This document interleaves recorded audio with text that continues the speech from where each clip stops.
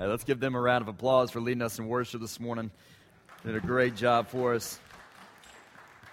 Appreciate them so much. I've been rubbing it off on John a little bit. He wanted to wear sneakers today, and so this is, yeah. Yeah, you give him a round of applause there, yeah. Hey, you'll notice there on the screen, faith or fear and not live light. The reason is because I want to kind of take a 1-week break from our series, Live Light, which is a message series on Ephesians. Nick did a great job for us last week finishing out chapter 1, and as I was gone with Stephanie on vacation for our 10-year anniversary, and it was a great time. I even flipped her out of a kayak at one point, and it was great. But there's a couple reasons why I want to kind of take a break just for this one Sunday. One, it's kind of a natural break in the text in Ephesians. And the next passage that we're going to look at as we begin chapter 2 really talks about what many have called the unholy Trinity. The unholy Trinity, Satan, world, and flesh. And we're going to kind of look at that over these next couple weeks. You don't want to miss that. And some of what I discussed this morning and this evening is going to be kind of a foundation for us, generally speaking, as a church, leading into that passage as a church. And number 2, today is members meeting. But it's a very special members meeting. It's my first members meeting. And you say, what in the world is a members meeting? Well, it's really a chance for us to gather and to hear what God is doing in and through our church and potentially what He is going to do. And tonight I'm going to begin to articulate a still growing and revealing short-term, mid-term, and long-term vision, what I call it. Short-term, mid-term, and long-term vision. So if you want to think of that like in months and years, think of the short-term like 6 months to 1 year, mid-term like 3 to 5 years, and long-term 7 to 10 years. And of course, obviously, we could go much farther out, but really these next 7 to 10 years are going to lay a foundation for us for the next generations not yet born. And we have to think that way. We have to think multi-generationally because God thinks multi-generationally as you walk through Scripture and you come to easily realize that. And so we constantly have to ask ourselves, man, what does First Baptist Church of Enid look like, not just 6 months from now, not just 6 years from now, but 25 years from now? 35 years from now. And some of us might easily think, well, I don't really care. I'm not going to be around, or that's somebody else's problem, right? That's not the biblical response. That's not the biblical perspective. We constantly have to be thinking about the current, but also for what is to come. And part of that vision will cover 3 things: culture, community, and construction. Multifaceted, multi-level here, but culture, community, and construction. Culture meaning, who are we? What are we about? And part of that transition report seek to address that and answer that. And so now we're going to build on that and kind of bring it all together. And what is our culture, from leadership to ministries to gatherings and so on. Community meaning just simply the makeup of our church, the community of believers here at First Baptist Enid. What is the state of our spiritual health and spiritual growth on multiple levels there, and our need for deepening spiritual relationships among this community, and how do we foster that? So you got culture, community, and then construction, meaning facilities. Talking about construction and what that looks like from a facilities perspective. Because facilities are meant to facilitate ministry. That's in essence what their purpose is, right? The church is not a building. It is a group of people who just happen to meet in this particular building of First Baptist Church. So what must happen from an outward campus perspective to an inward campus perspective, from children's to youth facilities to transition zones to gathering spaces to classrooms to worship spaces and so on. So in an initial general way, I'm going to begin to articulate this still growing and revealing short-term, mid-term, and long-term vision that will address culture, community, and construction. So don't miss tonight's members meeting, but you'll be hearing more of it in the days to come. But let me begin or start by saying this morning that God has led me here to lead us into danger. That's what you wanted to hear this morning, right? God has led me here to lead us into danger. Boy, that tickles my ears right there, right?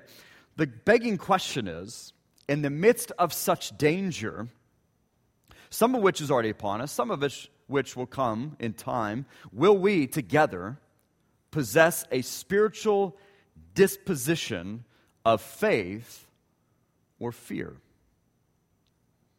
In the midst of danger, will we possess a spiritual disposition of faith or fear? And you say, Jonathan, what do you mean by that? Well, I want you to imagine for a moment that you're standing at the bottom of the Empire State Building. You're in New York City, you're doing your little sightseeing as a tourist, and there you are at the base of the Empire State Building, looking up at this grand building, all its stories, and it just stretches up into the sky. Right? We can envision it. We can see the picture, but maybe some of us have actually stood there before. So you can picture that. Now, what I want you to imagine is imagine a wall 2.5 times taller than the Empire State Building. Imagine standing there before a wall that is 2.5 times taller than the Empire State Building. If you can picture that, then you can picture standing at the foot of El Capitan in Yosemite National Park. And some of you might have been to El Capitan in Yosemite National Park. But here's a picture of this vertical rock formation. It's a ginormous rock wall that dominates the west end of Yosemite Valley. And it's 2.5 times taller than the Empire State Building. And listen to the way Yosemite.com describes El Capitan. Coming around the corner and having El Capitan suddenly fill your field of vision sometimes moves people to tears. It is a beacon for visitors, a muse for photographers, and it's one of the world's ultimate challenges for climbers, rock climbers. One of those climbers is this guy right here. His name is Alex Honnold. Some of you might have seen his face before. Some of you might have seen his documentary before. Some of you might have seen his face in the news. Well, in the summer of 2017, Alex Honnold climbed El Capitan. He climbed that wall. That's 2.5 times taller than the Empire State Building. But he did it free solo. Now, you and I, we picture rock climbing. At least I do. I picture indoors, maybe 20 feet high.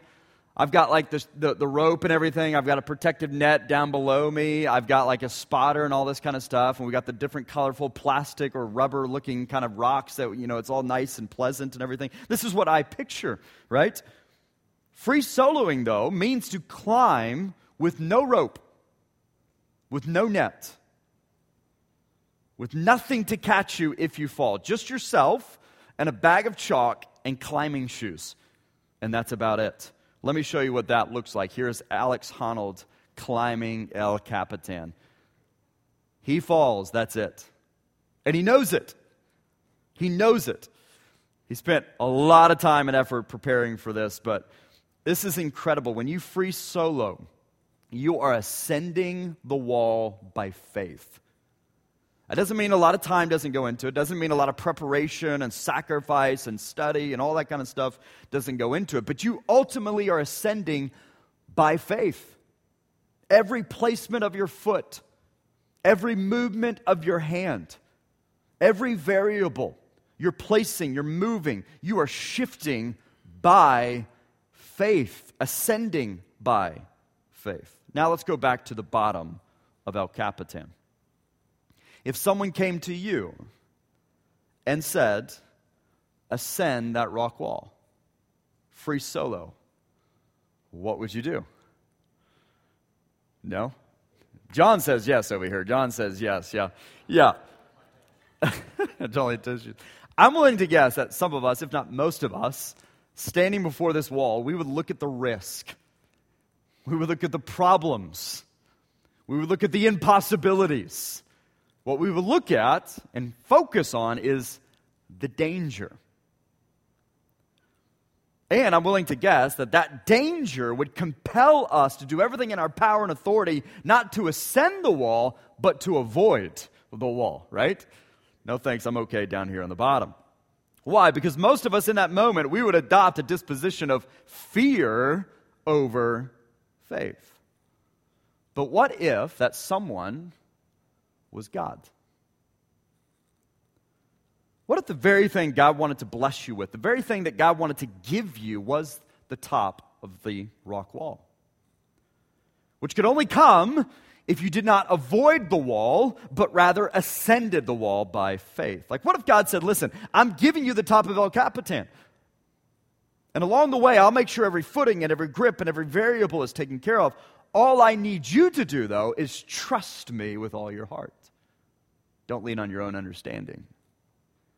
And ascend the wall by faith. Would you then do it? See, I think there are these moments in our lives as individuals in Christ, maybe as individual families, followers of Jesus, and especially communities of believers.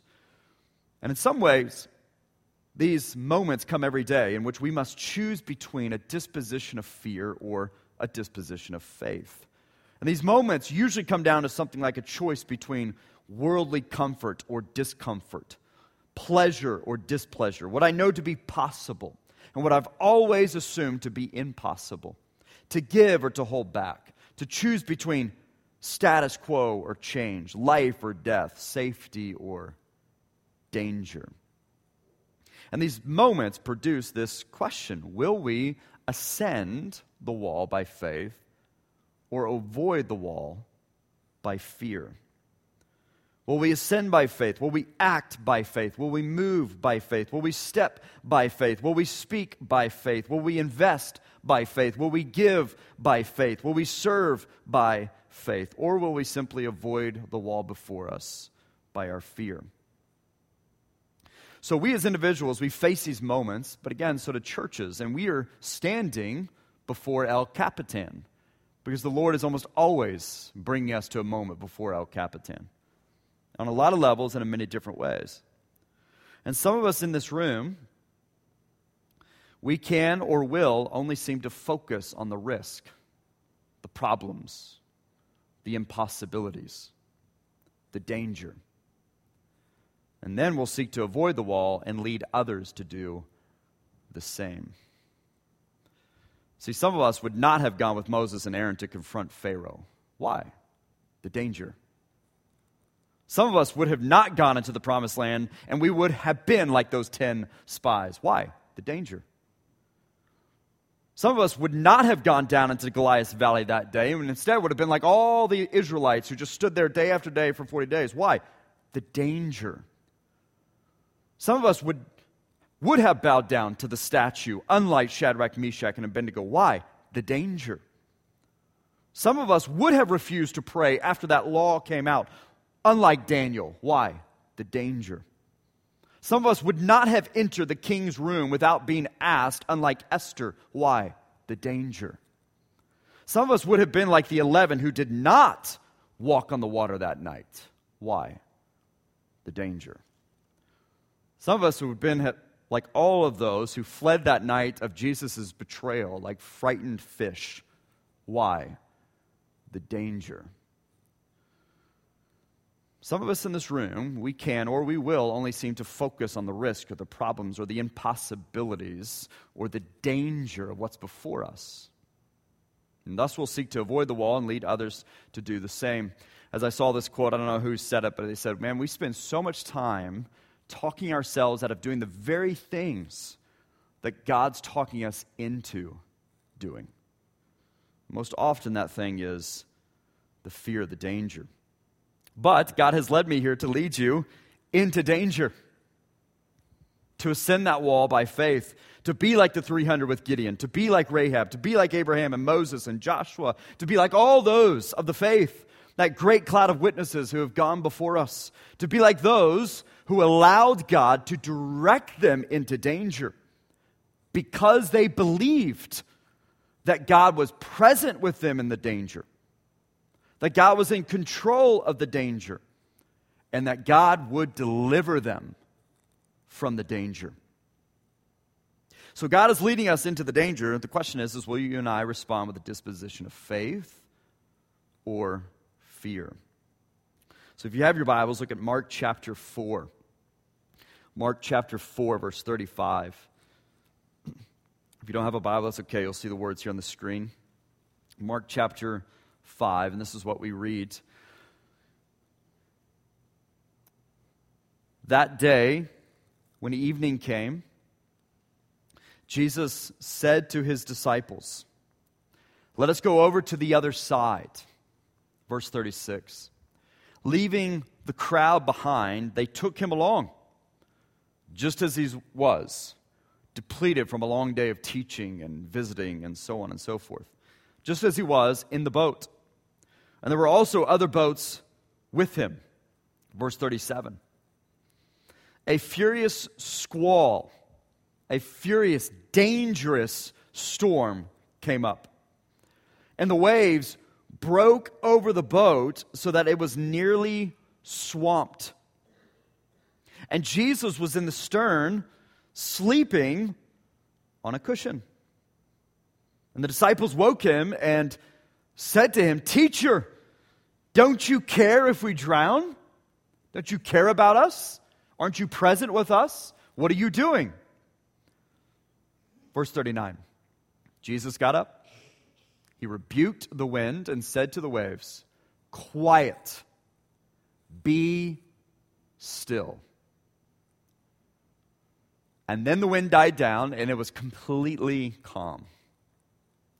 And he said to his disciples, "Why are you so afraid? Do you still have no faith?" Verse 41, they were terrified and asked each other, most likely when he was kind of going off, "Who is this, that even the wind and the waves obey him?" And then chapter 5, verse 1, they went across the lake to the region of the Gerasenes. So here they are in this boat. It's been a long day of teaching. A lot has happened that day that we could expound on, but here they are. Let's just say they're all exhausted, Jesus especially. It's been a long day. So here they are on the boat, crossing the sea, just like they've done many, many times, and what is very, very common, a storm comes up.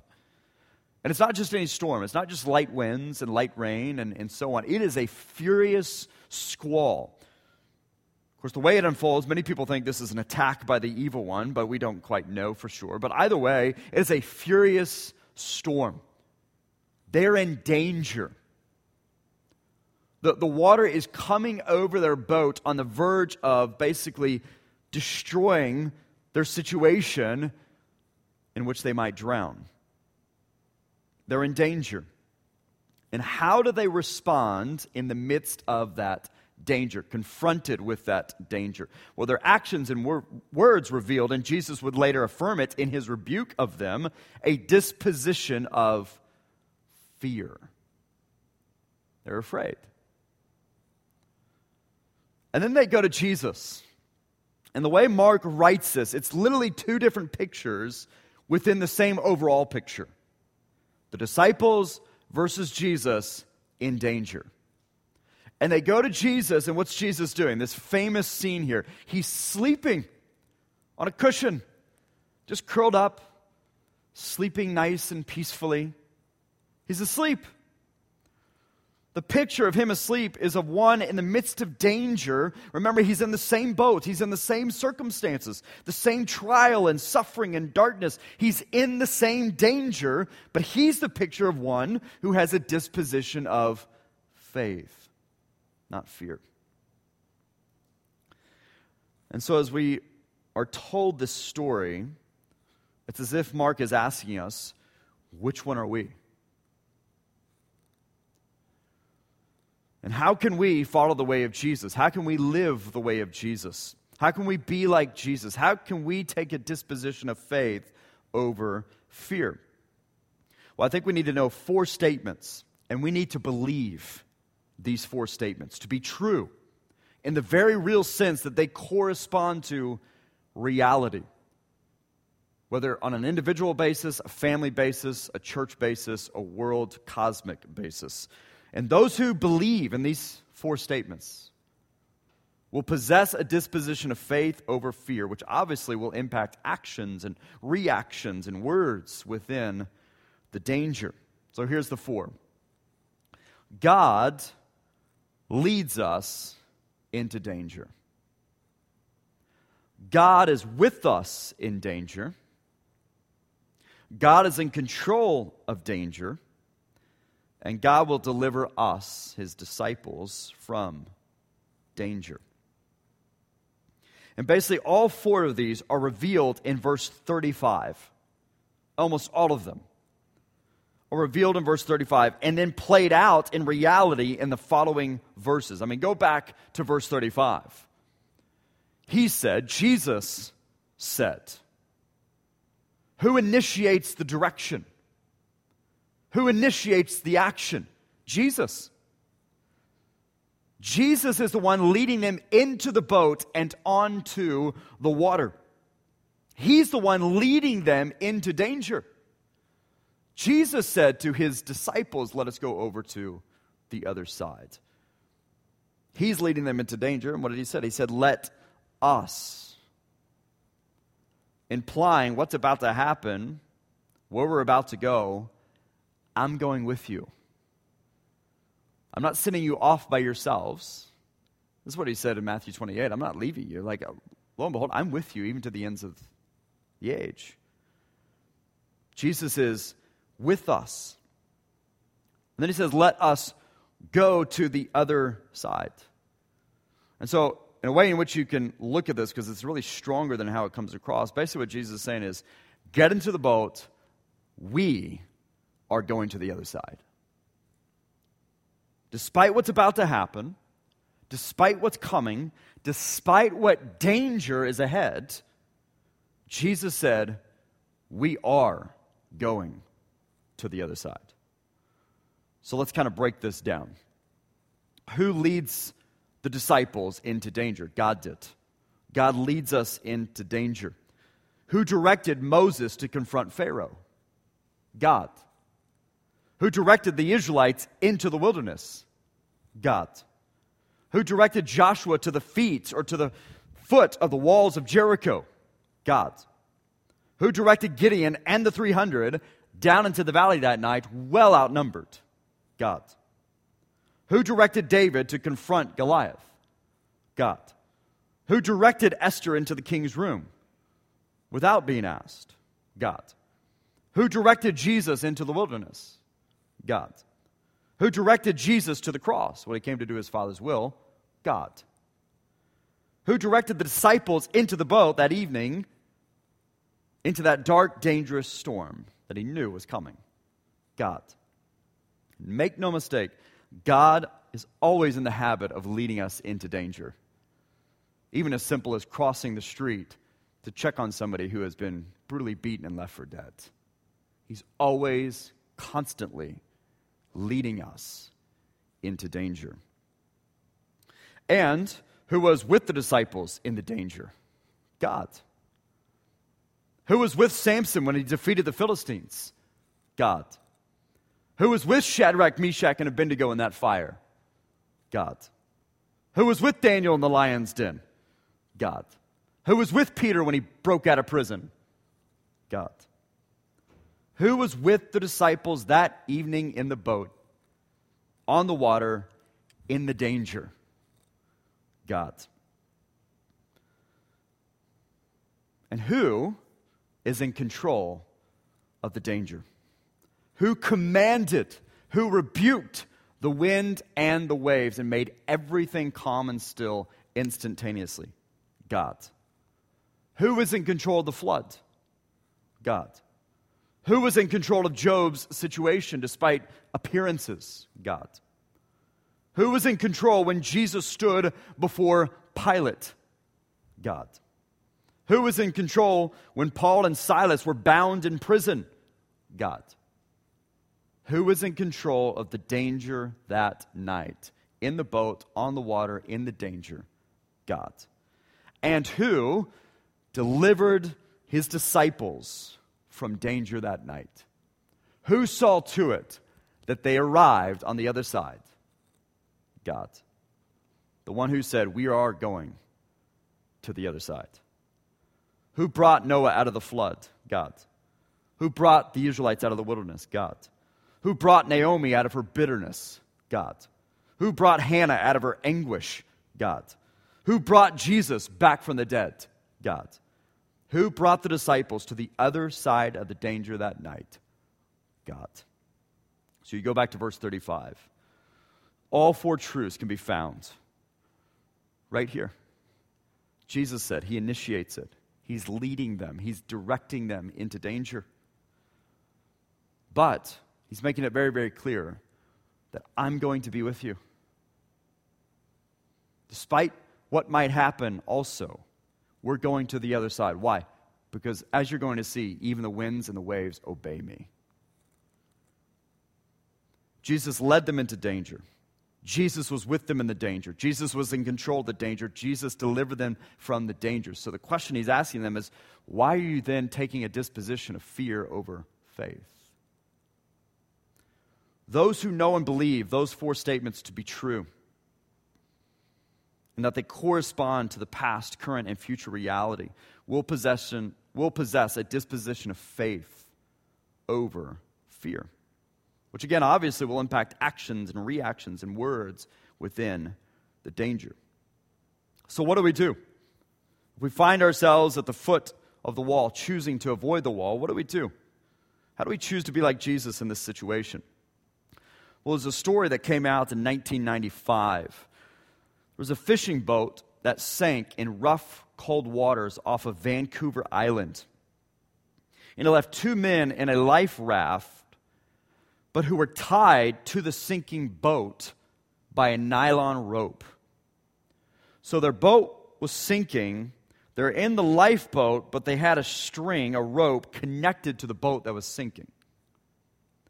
Neither one of them had a knife to cut the rope. And had the ship sunk, it would have pulled the boat and the men down with it. So what do?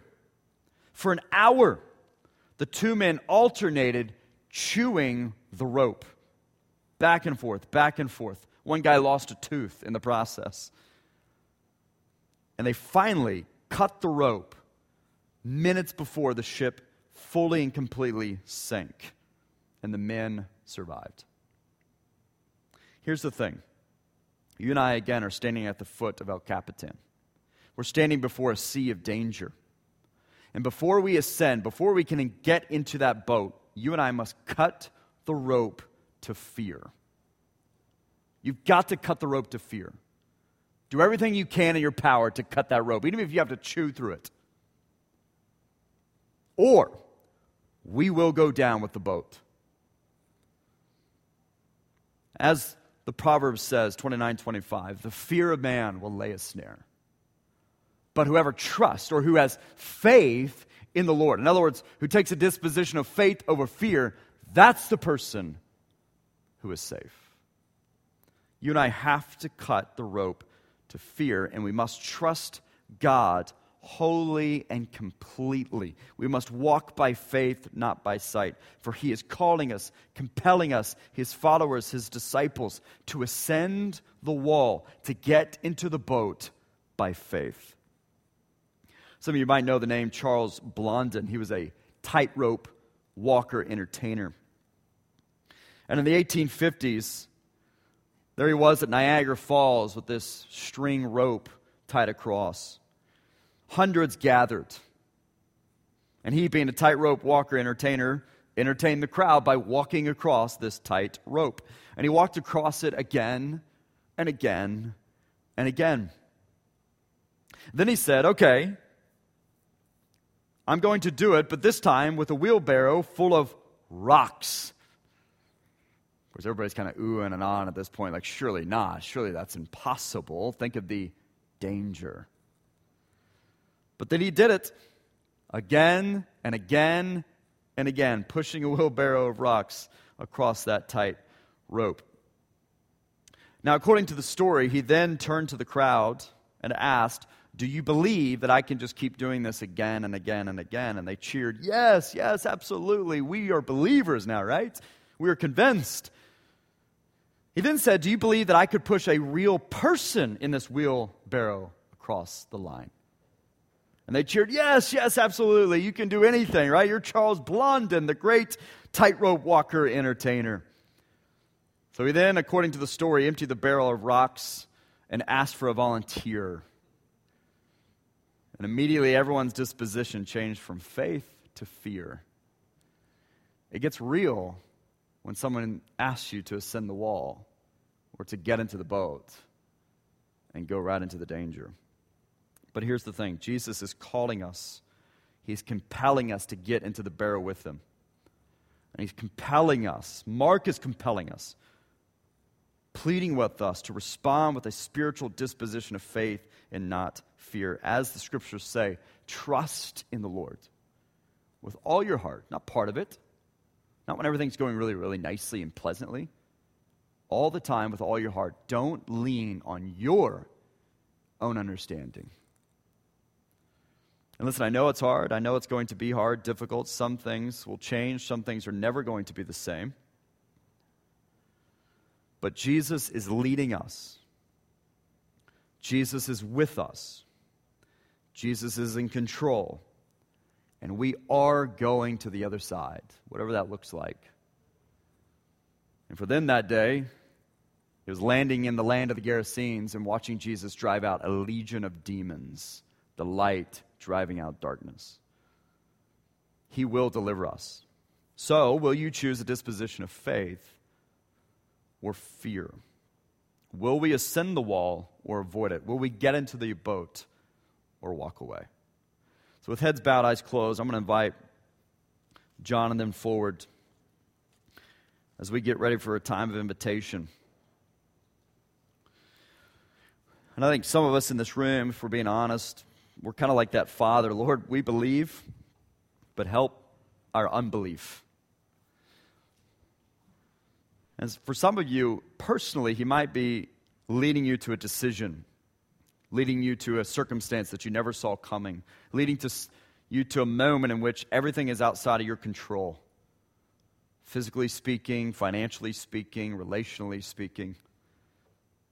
And Jesus is trying to remind you, listen, why are you so afraid? Don't you realize I led you here? Don't you realize that I'm with you? Don't you realize that I'm in control? Don't you realize that as my disciple, I will deliver you?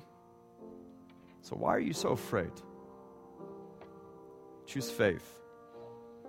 And so for some of us, we need to say, Lord, help us to look at those who've gone before us,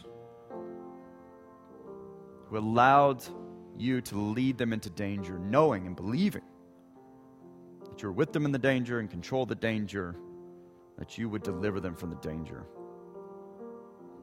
Give us that faith as individuals and as a church.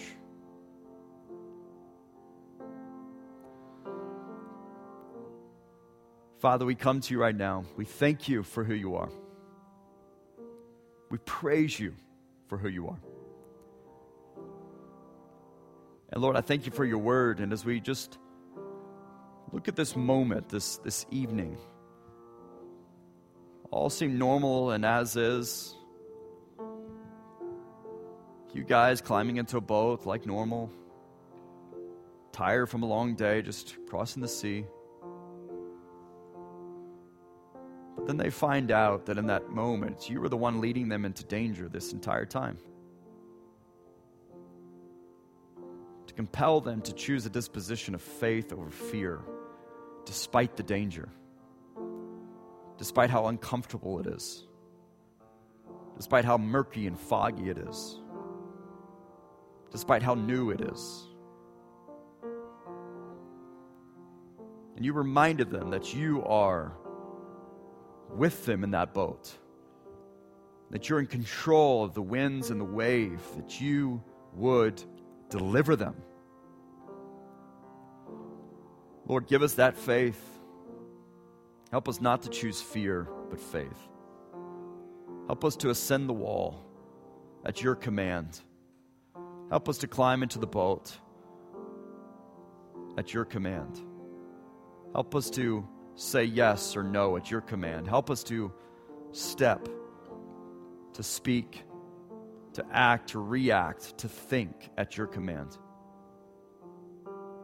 Our fear will only lay a trap for us. It will only pull us down. Lord, but those who trust in you, they're the safe ones. So Lord, help us to trust you with all of our heart. Help us to not lean on our own understanding. Help us to acknowledge you in all of our ways, and in doing so, you will make straight our paths. Doesn't mean it's not going to be hard or difficult or challenging, but you will see us through the danger and get us to the other side. Help us to trust you, to choose faith over fear. In Christ's name I pray. I'm going to ask you guys stand with me. This time of invitation, you can come forward. Some of you were gone last week. I was gone. You can even pick up a bracelet here to wear as a reminder to pray for those in Panama right now. If you missed out on that last week, they're down here. If you just want to come pray, if you want to come talk to me, I'll be down here. Any decision you need to make, any response, any prayer that you might have, now's the time for you to respond as we sing this song.